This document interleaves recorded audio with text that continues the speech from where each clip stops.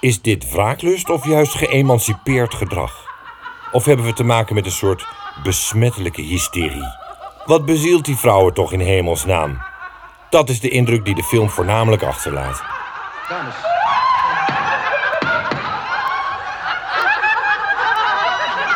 Dames, u beledigt hier de rechtbank. Ik hoorde bij het verlaten van de persvoorstelling een oudere criticus morrend mompelen: als ik per se gecastreerd wil worden, ga ik wel naar een chirurg. De film vertelt het bizarre verhaal van 3 vrouwen die, terwijl ze elkaar niet kennen, samen een boutiquehouder vermoorden. De aanleiding is een kleinigheid, achterliggende motieven lijken te ontbreken. Wel wordt er heel wat gesuggereerd en dat maakt de stilte rond Christine M. een geladen stilte.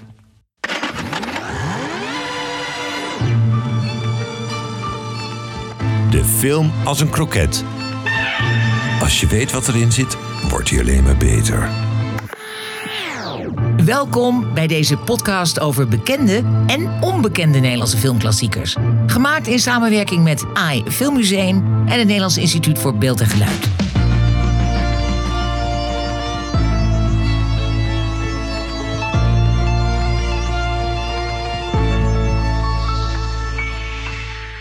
Ik ben Adeline van Lier. En ik ben haar dochter, Max Meijs-Brouwer. En ik wist eigenlijk helemaal geen reet van Nederlandse speelfilms. Zeker uit de vorige eeuw. En dat komt eigenlijk door mijn moeder. Ja. Maar dat gaat ze nu even rechtzetten. Want dat werd wel eens tijd. Ja, heb je gelijk in. Nou goed, je hebt gekeken naar De Stilte rond Christine M.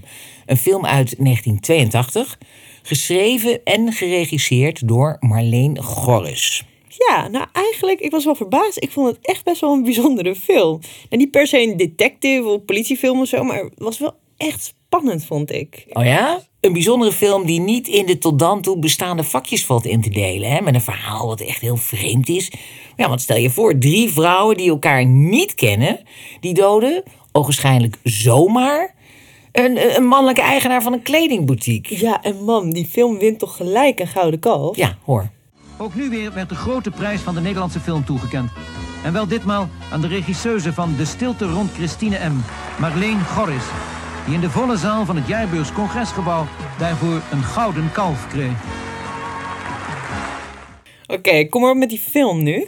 Goed, de allereerste scène, hè, dus nog voor de titel verschijnt, zie je die vrouwelijke psychiater. Die ligt met haar man, de advocaat, op de bank. Hij is aan het werk, aan het lezen en aantekeningen aan het maken. Maar de psy geeft zin in een vrijpartijtje. En dan plaagt ze hem en dan zet ze de radio hard. Dan weer zacht. En dan pakt ze zijn pen af. Gaat met die pen over zijn buik naar zijn kruis. Nou ja, lang verhaal kort. Met niet veel moeite lukt haar dat, hè. Geeft hij zich over aan de vrijpartij. Ja, nou eerst dacht ik dus, dat is echt zo'n vrouw die zich dan de hele tijd zit te vervelen. En nou gewoon uit verveling dan die man zit te pesten. Omdat dan zij toevallig zin heeft in seks, weet je. Maar toen was ik even bang dat het haar dus niet zou lukken. Maar later merk je dat die man eigenlijk wel oké is. En dat het haar lukt om hem te verleiden. Maar dan weet ik het nog niet helemaal met die vrouw. Want eigenlijk pas later begreep ik dan dat die scène dus volgens mij moest laten zien dat het een gelijkwaardig koppel is. Als zij zin heeft in seks, dan moet hij eraan geloven. Nou, dat denk ik ook.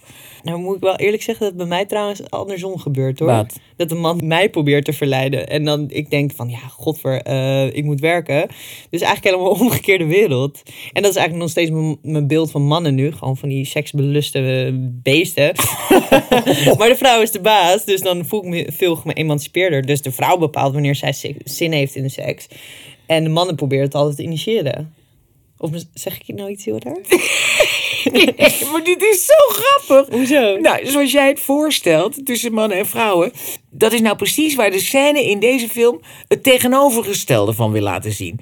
Dat de vrouw zo geëmancipeerd en gelijkwaardig is aan de man, dat zij hem verleidt als zij daar zin in heeft. Oh, wat erg. Nou, dit zegt Marleen Gorres er zelf over in 82. Nog voordat de film uitkomt, hè? Weer in het programma Cinevisie. Dat is dus een film die vanuit een bepaalde visie op de wereld gemaakt is. En dat is dan mijn visie. En ik ben een feministe, dus dat is dan ook in de film terug te vinden. Oké, wat zegt dat dus dan over mij? Nou, dat bepaalde zaken nog niet erg veranderd zijn. Hè? Oké. Nou, laten we doorgaan. Goed, nou, de eerste scène verschijnt... na de eerste scène verschijnt de titel in beeld. De stilte rond Christine M. En dan volgen scènes waarin de 3 vrouwen van de moord geïntroduceerd worden. Dus eigenlijk allereerst de huisvrouw, Christine M. Ja, dan krijg je de scène, de radio staat aan. Hè, de baby in de box. Zo'n rommelige kamer. En terwijl het een lang dag is, hè, zijn de gordijnen nog dicht. En daardoor is het ook schemerig in de kamer. En een vrouw zit rokend op de bank in haar ochtendjas. Dus ze is nog niet eens aangekleed.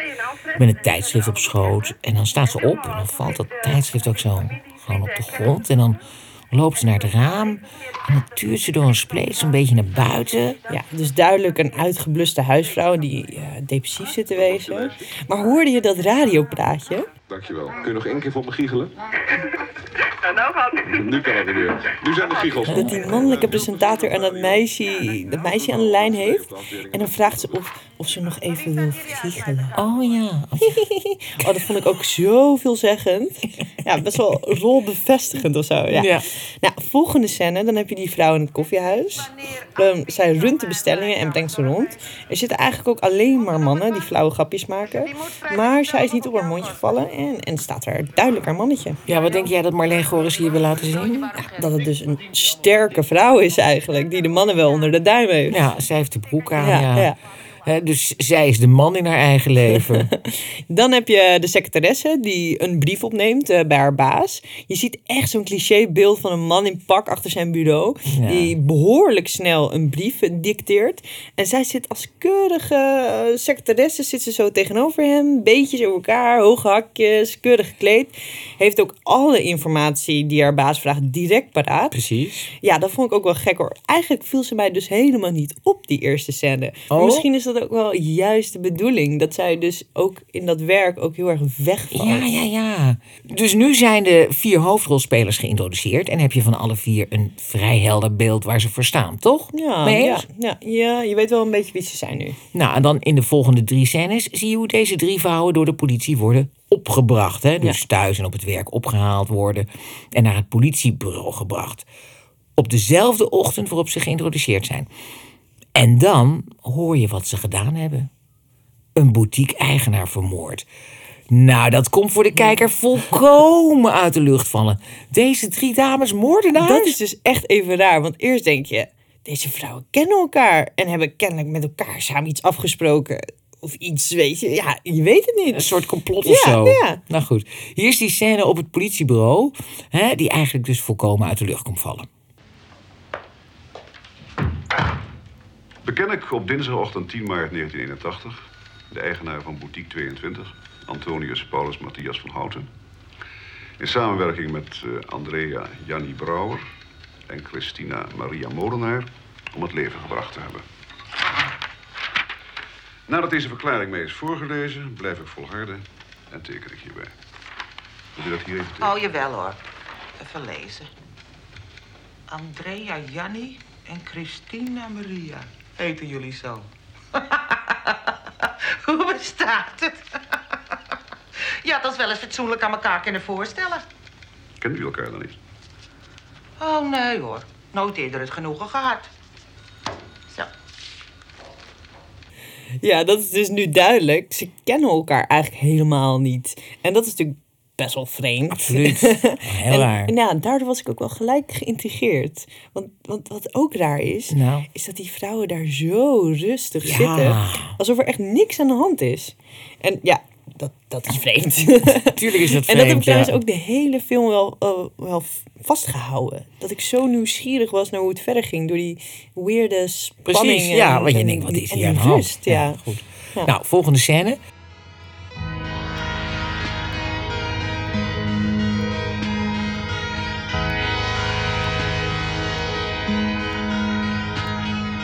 Die psychiater wordt dus gebeld dat ze aan het werk moet. Ja. Dus ze moeten 3 vrouwen in de Bijlmerbaaiers gaan uitvogelen.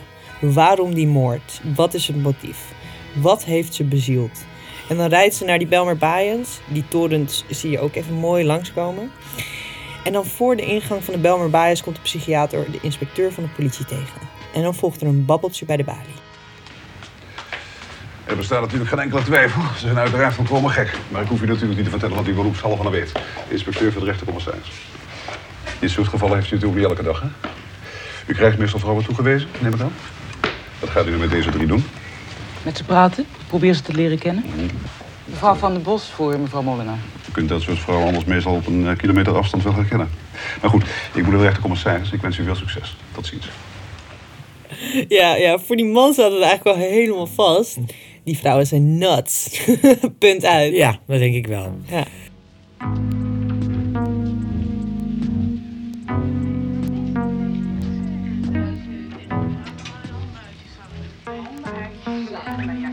De aanloop naar die fatale dag. Muziek van Lodewijk de Boer. Ja, goed is die, spanning hè? bouwt zich op. Ja, die vond ik heel goed werken. En dan zie je dat winkelcentrum. Volgens mij ergens in Amstelveen. Ja, geloof het wel. Ja, en dan lopen al die vrouwen. En dan schakelt die film vervolgens heel behendig tussen verleden en heden. Hè? Ja. Dus in het heden zie je die psychiater met de vrouwen in de Bijlmerwaaiers praten. En die gesprekken neemt ze dan op. Ja. En je ziet daar ook 's avonds die bandjes afluisteren en aantekeningen maken. En eigenlijk al in het eerste gesprek dat de psychiater met die secretaresse heeft, wordt duidelijk waar het allemaal om draait. Waarom dan juist die man? Waarom niet?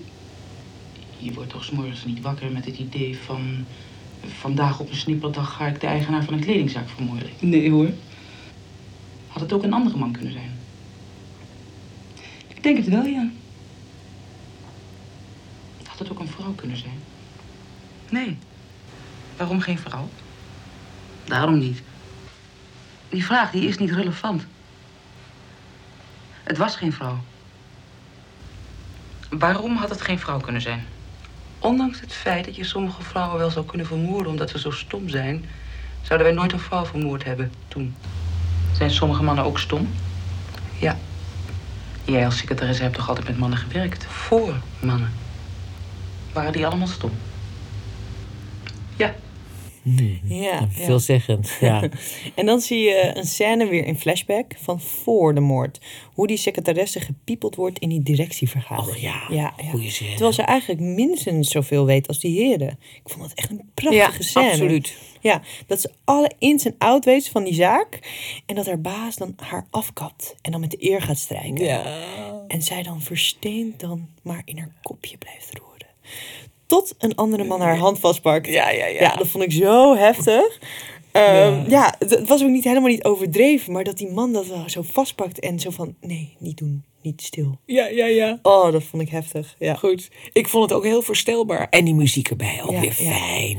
Goed. In de volgende scène krijg je een beeld van die man van Christine M. Van de ongelukkige huisvrouw dus.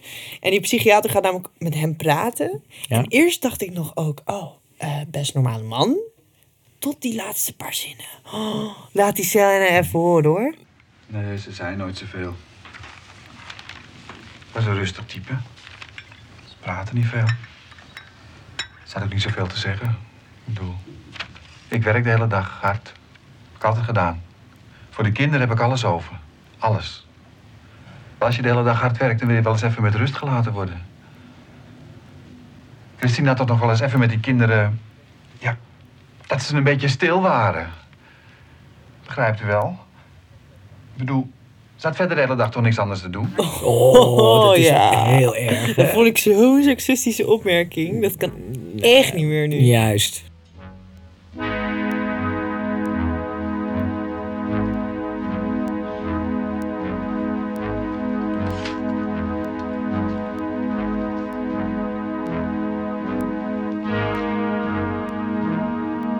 Nou, ondertussen heb je ook al de opbouw naar die moord gezien. Hè? Je hebt gezien hoe ze door het winkelcentrum komen aanlopen van verschillende kanten. De boutique binnengaan, zoeken tussen de kleding. En de tijd verspringt dan steeds in de film. Hè? Van heden naar verleden en weer terug. Ja, en op een gegeven moment krijg je dus de scènes te zien van wat die vrouwen eigenlijk direct na de moord deden. Dus op die moord komen we zo terug, want die hebben we nog helemaal niet gezien. Nee. Ja, dus dan zie je die Christine M. met haar zoontje naar de kermis in het reuzenrad. Vrolijk, ze lacht, ze kijkt, ze lijkt wel gelukkig bijna. Ja. Terwijl we haar eigenlijk net hebben leren kennen als een ongelukkige huisvrouw.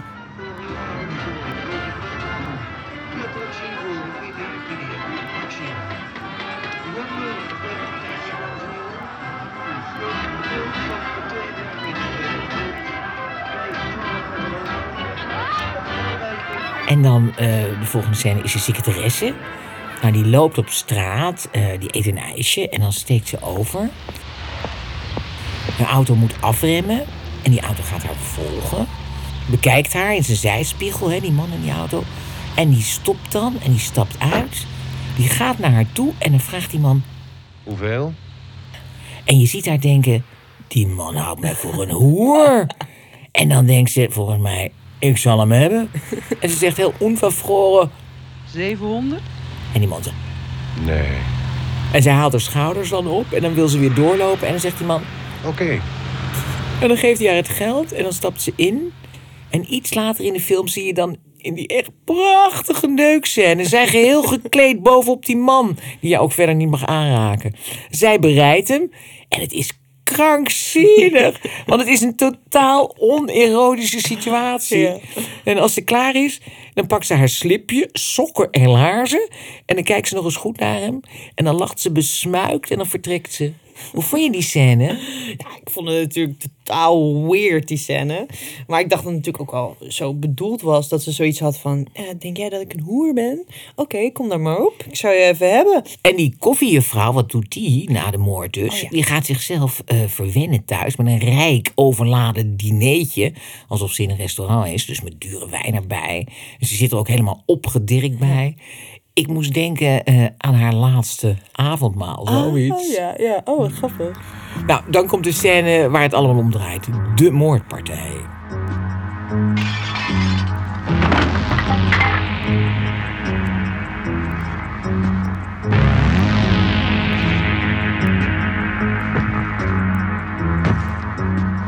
Ja, ik vind dat dus echt een hele sterke scène.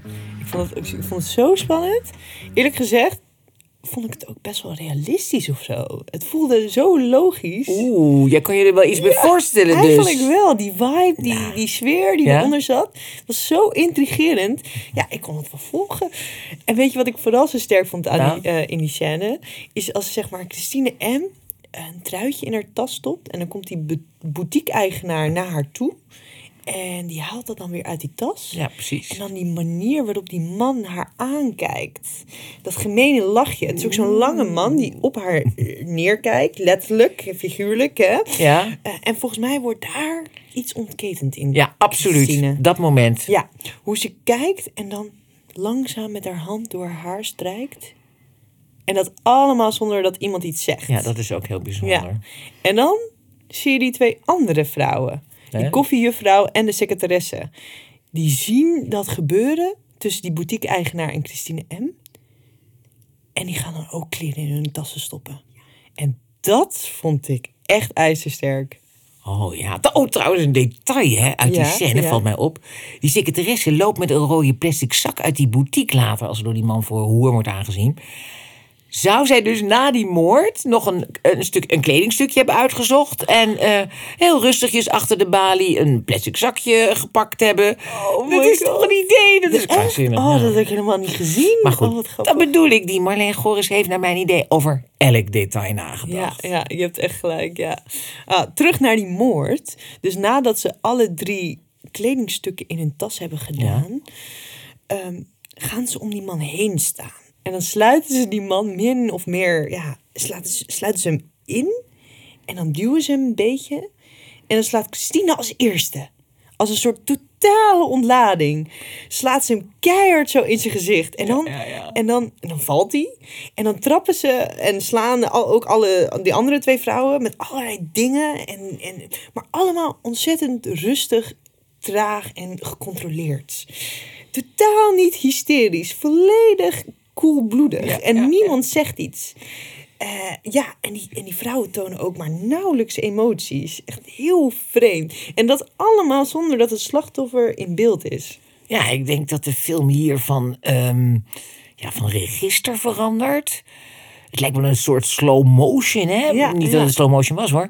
Omdat het allemaal om deze moord draait. Alsof hier een ritueel wordt afgespeeld. Alsof de werkelijkheid een beetje gekanteld wordt. Ja. Maar goed, Ik vond het wel prettig dat we die moord verder niet zien. Ja, maar ja, dat is natuurlijk ook weer heel bewust gedaan. Want het gaat Marleen Gorris natuurlijk niet om de moord aan zich. Ja. Maar om hoe vrouwen anno 1982 in de maatschappij staan. Hè? Gewone vrouwen in hun gewone dagelijkse leven. Waarin iets niet pluis is in de verhouding tussen man en vrouw. Hè, er is een soort collectieve frustratie die uitgeleefd wordt op een willekeurige man. Die maar iets heel kleins heeft gedaan, maar toch een soort druppel is die een emmer doet overlopen. Kan je dat volgen? Of voel je dat ook zo? Ja. Ik had het al bijna eerder op het moment dat die 2 vrouwen dus ook al besluiten te gaan jatten. Ja. En wat heel belangrijk is, je ziet namelijk dat er minstens 4 andere vrouwen in die boutique getuigen zijn van die moord. Ze doen niks, ze kijken eigenlijk alleen maar toe. Wat ze ondertussen ook echt minstens even medeplichtig maken aan die moord. Ja.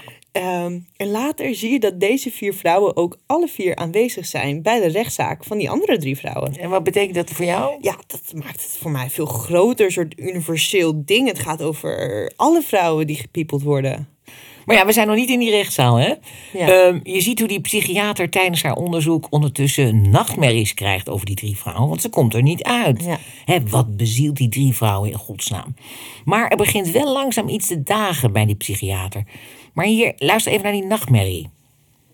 Vrouwen zijn volledig ontoerekeningsvatbaar. Wat kunnen ze anders zijn? Er staat natuurlijk geen enkele twijfel. Uiteraard volkomen gek. Dat is toch duidelijk? Zonder efficiënt medewerker. Ik had verder de hele dag toch niks anders te doen? Het lijkt me toch niet zo'n moeilijk geval. Dat jij me vertelt. Dat is het toneel dat ze waren. Jouw rapportage geen enkele invloed.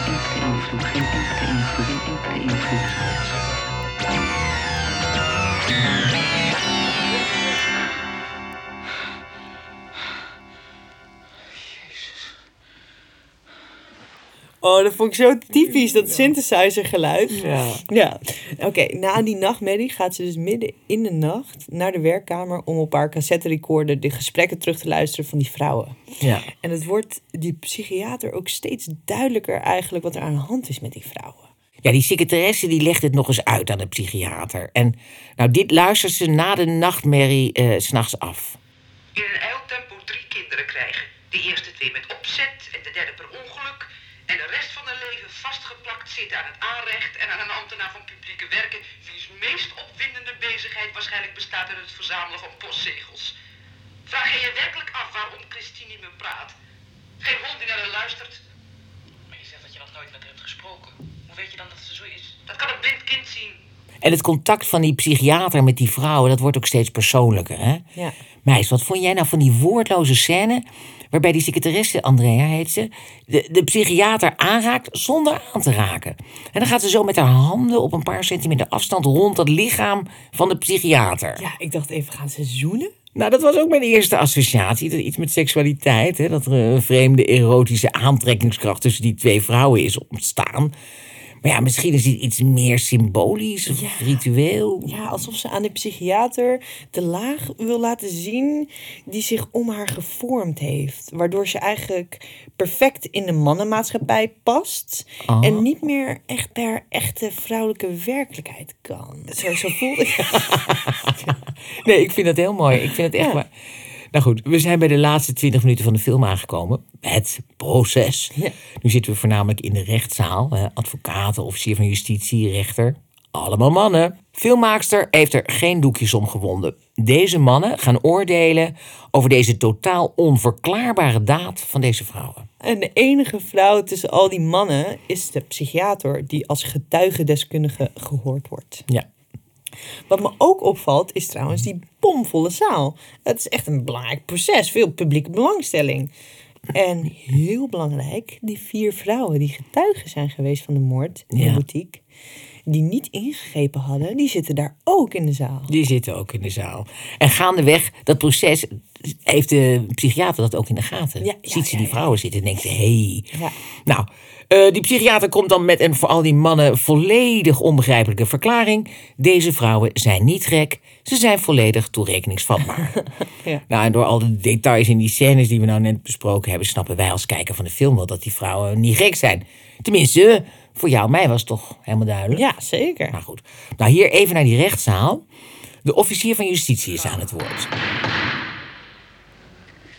Wilt u hiermee zeggen, mevrouw, dat deze vrouwen verantwoordelijk gesteld kunnen worden voor hun daad. Dat is aan de rechtbank om te beslissen. Maar wat denkt u zelf als psychiater, mevrouw? Ik spreek als psychiater. En als vrouw, neem ik aan.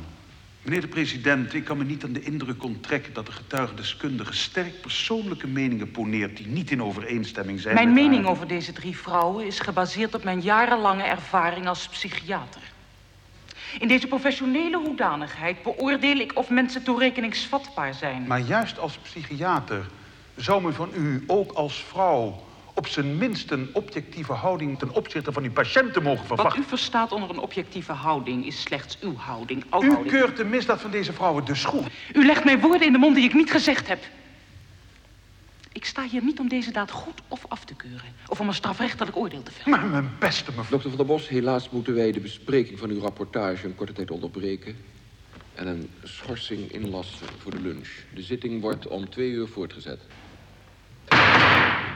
Ja, die rechter en officier van justitie worden eigenlijk helemaal gek van die rapportage van die psychiater. Want ze begrijpen gewoon niet wat het motief is geweest van die vrouwen.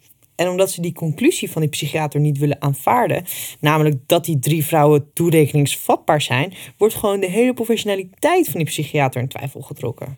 Ja, en dat vindt haar eigen man, de advocaat, ook vervelend. Want die zit gewoon tussen het publiek in de rechtszaal. Die trekt haar professionaliteit ook in twijfel. God, wat valt die man even door de mand, zeg. Ja. Nou, hier hoor je de psychiater en haar man, de advocaat, in de lunchpauze, dus tijdens het proces. En dan zitten ze te eten aan een tafeltje in een cafeetje om de hoek bij de rechtbank. Nou, ik bedoel, het is nogal niet niks. Je houdt er wel heel uitzonderlijke denkbeelden op na. Dus je vindt dat ik in dit geval maar niet volgens mijn principes moet handelen? Natuurlijk moet je naar je principes handelen, schat. Je hebt er tenslotte altijd veel succes mee gehad. Je bent een vrouw die een zeer positieve staat van dienst heeft wat betreft het begeleiden van criminelen. Maar je zou je misschien wat minder sterk kunnen uitdrukken. Ik zou kunnen zeggen dat naar mijn mening die vrouwen niet gek zijn, maar dat ik me misschien zou kunnen vergissen. Zoiets, ja. Daarmee red ik mijn beroepseer. En de jouwe. Schatje, het gaat niet om mij. Niet in de eerste plaats. Het gaat om jou. Je moet wel beseffen dat jouw oordeel ongelooflijk veel stof zal doen opwaaien en dat dat zijn terugslag zal hebben op je carrière. Het gaat niet om mij, het gaat om die vrouwen. Wat maakt het nou uit?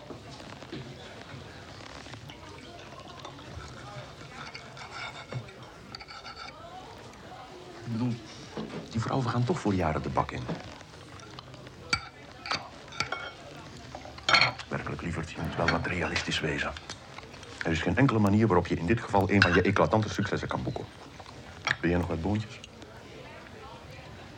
Dus dit geval, zoals je het blijft noemen. Terwijl ik je 100 keer heb geprobeerd uit te leggen dat dit niet zomaar een geval is. Nou, liefje, denk er toch eens na. Als jij je door het idealisme van het moment laat verleiden tot... Het idealisme van het moment? Denk je nou echt dat ik zo'n idioot ben? Maar je moet de consequenties onder ogen zien. Ik kan me niet permitteren om door deze onverkwikkelijke affaire cliënten te verliezen.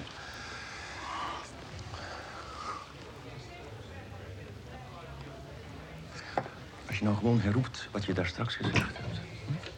Gewoon, als je de zaak gewoon wat afzwakt. Zoals er morgen een sympathiek berichtje in de krant staat. Over de sympathieke echtgenote. Van de sympathieke advocaat van het Bos. Dan zal jouw goede naam in ieder geval niet bezoedeld worden door deze onverkwikkelijke affaire. Liefje, je moet ook aan jezelf denken. Maak je geen zorgen, dat zal ik ook wel doen. Net als die vrouwen. Ja. Ik denk wat Marleen Gorris hier wil laten zien, is dat al die wetten, die hele rechtsorde, eigenlijk ook in eerste instantie een door mannen opgetuigd systeem is. Precies. Bekeken door mannenogen. Ja, dat het in een door mannen gedomineerde maatschappij vrouwen niet gehoord worden. Letterlijk niet gehoord worden. Nee. En dat die sympathieke advocaat, de echtgenoot van de psychiater, eigenlijk ook geen haar beter is. Oké, ben ik helemaal mee eens. En dan komt de climax in de rechtszaal. Eerst hoor je de rechter en dan de officier van justitie en de psychiater. Als deze vrouwen geestelijk gezond zijn, zoals u stelt, dan moeten ze toch een motief gehad hebben? Ja, mevrouw Van der Bos, ik weet niet waar u op aanstuurt. Het is u ongetwijfeld niet ontgaan dat deze 3 vrouwen een man, die tevens eigenaar van een boutique was, gedood hebben. Dat is me inderdaad niet ontgaan. Wat wilt u daarmee zeggen? Dat een belangrijk punt is. Zolang u dat niet wilt onderkennen... Bedoelt u dat ze iets hadden tegen een man die toevallig ook beroepshalve kleren verkocht? Maar dat zijn er zoveel. Precies. Begrijpt u nou niet dat die man... Moet u horen, mevrouw Van der Bos, ik weet werkelijk niet waar u op aanstuurt. Ik zie absoluut geen verschil tussen dit geval en, laten we zeggen, als ze de vrouwelijke eigenaar van een klerenzaak hadden vermoord. Of andersom, als ze, zeg maar, als 3 mannen een eigenaresse van een boutique hadden vermoord.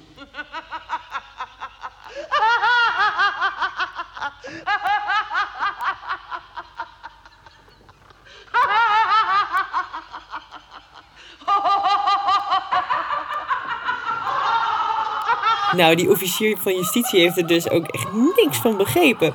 Als hij denkt dat die vermoorde man ook best een vermoorde vrouw had kunnen zijn. En wat doe je eigenlijk als iemand zo stom is dat hij dat dus niet begrijpt? Dan ga je lachen. Want er valt ook gewoon niks meer te zeggen als iemand het gewoon niet wil begrijpen. En ja, en dat lachen, dat wordt ook op een gegeven moment gewoon een soort uitlachen. Ontzettend sterk middel. Want het is best wel kleinerend ook. Het is eigenlijk het enige wat ze ook nog kunnen doen in die rechtszaal. En die Christine M. die doorbreekt haar eigen stilte, de stilte uit de titel, door dat lachen. Ja. Kortom, een film met een boodschap dus. Oh ja, Marleen had heel duidelijk een boodschap. Ik wilde iets kwijt. Ik wilde heel duidelijk iets zeggen. Wat mij bezighield, wat in de tijd ontzettend sterk speelde. En wat heel belangrijk was in die jaren. En wat ook voor ontzaglijk veel mensen wel veel betekend heeft. Dat is natuurlijk onder andere waardoor ik de pers en iedereen zo over me heen kreeg. Ik had echt een soort van voortrekkersfunctie. Ik deed iets wat eigenlijk nog niet of nauwelijks gedaan was in film.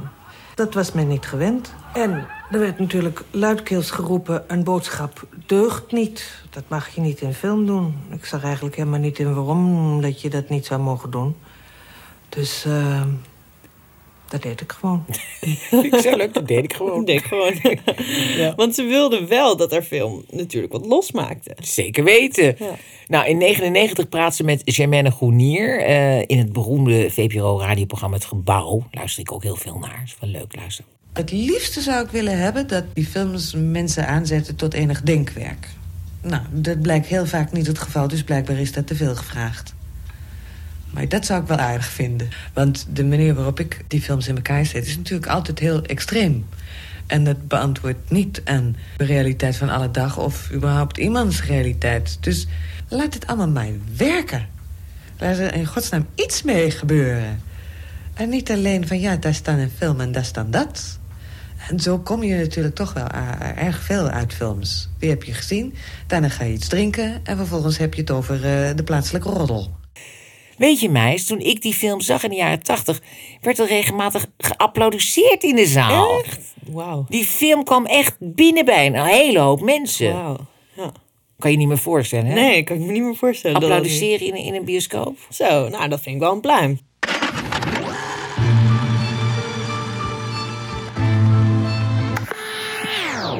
Bedankt voor het luisteren. Deze podcast van Brigitte Helenius en Adeline van Lier, en dat ben ik, is gemaakt met medewerking van co-presentator Max Meijs-Brouwer. Montage en opnametechniek is van Maurice Bedeau. Muziek van de leader en eindtune is gemaakt door Vincent Witte, die ook de eindmix heeft gedaan. Bert Kommerij heeft de leader en de krantenkoppen ingesproken. Martijn Brouwer heeft onze tijdelijke studio gebouwd en de catering verzorgd. En Solide Work heeft de website ontworpen en gebouwd. Verder willen we iedereen bedanken bij AE Filmmuseum en het Nederlands Instituut voor Beeld en Geluid die aan deze aflevering heeft meegewerkt. De VARA, VPRO, AVRO, NOS en Sigma Pictures zijn sponsors van deze aflevering. En als laatste willen wij het Prins Bernhard Cultuurfonds en het Nederlands Filmfonds noemen, die onze podcast De Film als een Kroket mede mogelijk hebben gemaakt. Luister ook naar onze andere afleveringen via onze site defilmasenKroket.nl of via je favoriete podcast-app.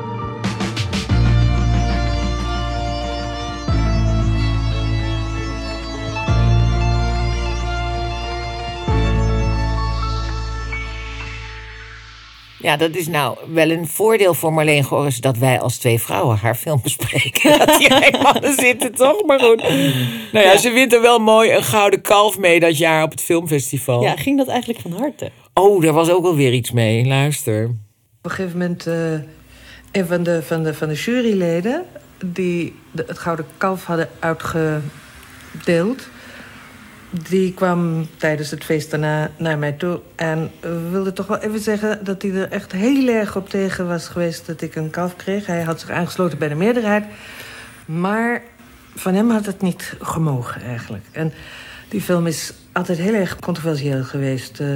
Mensen die hem echt schitterend vonden en anderen die het heel wezenlijk niet begrepen. En in het begin dacht ik nog, ik geloof dat dat maar zeggen dat ze het niet begrijpen, omdat het er niet uitkomt. Maar ik geloof inderdaad dat een heleboel mensen het niet wezenlijk begrepen hebben. Ja. Ja, ze won nog veel meer prijzen hè, met deze film. In Frankrijk, Italië. Ja, ze heeft toch later ook een Oscar gewonnen? In 1995, maar dat was voor de film Antonia. Hè? Okay. Oscar voor beste buitenlandse film. En ik realiseerde me eigenlijk pas nu dat zij dus de allereerste vrouwelijke regisseur was die ooit een Oscar won. Als buitenlandse dan natuurlijk wel, hè? Ja, dat kwam zeker uitgebreid in de pers. Nee joh, die Nederlandse filmpers, daar had ze dus al helemaal geen leuke verhouding mee. En er was dus ook helemaal geen Nederlandse pers aanwezig in Hollywood om haar te interviewen. Dus wat doen ze dan? Uit armoede interviewen ze hier in Amsterdam Cox Habema. Goed, moet je horen. Ze heeft een nogal moeizame verhouding met de Nederlandse filmpers. Hoe komt dat? Dat weet ik niet. Zou dat iets met de feministische strekking van haar films te maken hebben? Omdat het veelal mannelijke critici zijn? Nee, dat lijkt me niet, want ik heb dat ook. En ik heb weinig moeizame verhoudingen met de pers. Het kan te maken hebben met haar weigering om te glimlachen wanneer er niks te lachen valt. Ik ga glimlachend door het leven, dus ik heb daar niet zo moeite mee. Is ze dan nukkig? Nee, helemaal niet, maar een ernstig soort iemand. Lekker dan. Nou, en ik vind het achteraf eigenlijk zo vreemd dat ik ook in der tijd helemaal niet zo bij stilgestaan heb dat zij als vrouw een Oscar won. Dat is toch stom, hè? Ja. En nu is ze eigenlijk opgehouden met films maken? Nou, niet dat ik weet. Ze is 70 nu. In 2005 zei ze nog dit. Feministische films worden geloof ik al überhaupt niet meer gemaakt. Wat niet wil zeggen dat alles tegenwoordig koekenij is. Alsof er geen wezenlijk engagement meer bestaat. Ja, dat is natuurlijk onzin. Wat? Dat er nu geen feministische films meer worden gemaakt worden. Oh, nou, som maar op. Ja, nou, je hebt toch natuurlijk Erin Brockovich, Thelma and Louise, Mona Lisa Smile, Real Women Have Curves, G.I. Jane, 3 Billboards, Battle of the Sexes, The Post, Wonder Woman, Atomic Blonde, Jessica Jones, Girls, Big Little Lies, Unbelievable. Meis, dit zijn allemaal Amerikaanse films en series. Ja, oké, Nederlandse film. Oké, nou. Gaat over een vrouw uit de 16e eeuw. Dat vind ik wel een beetje armzalig hoor, om daarmee aan te komen. Oké, nou.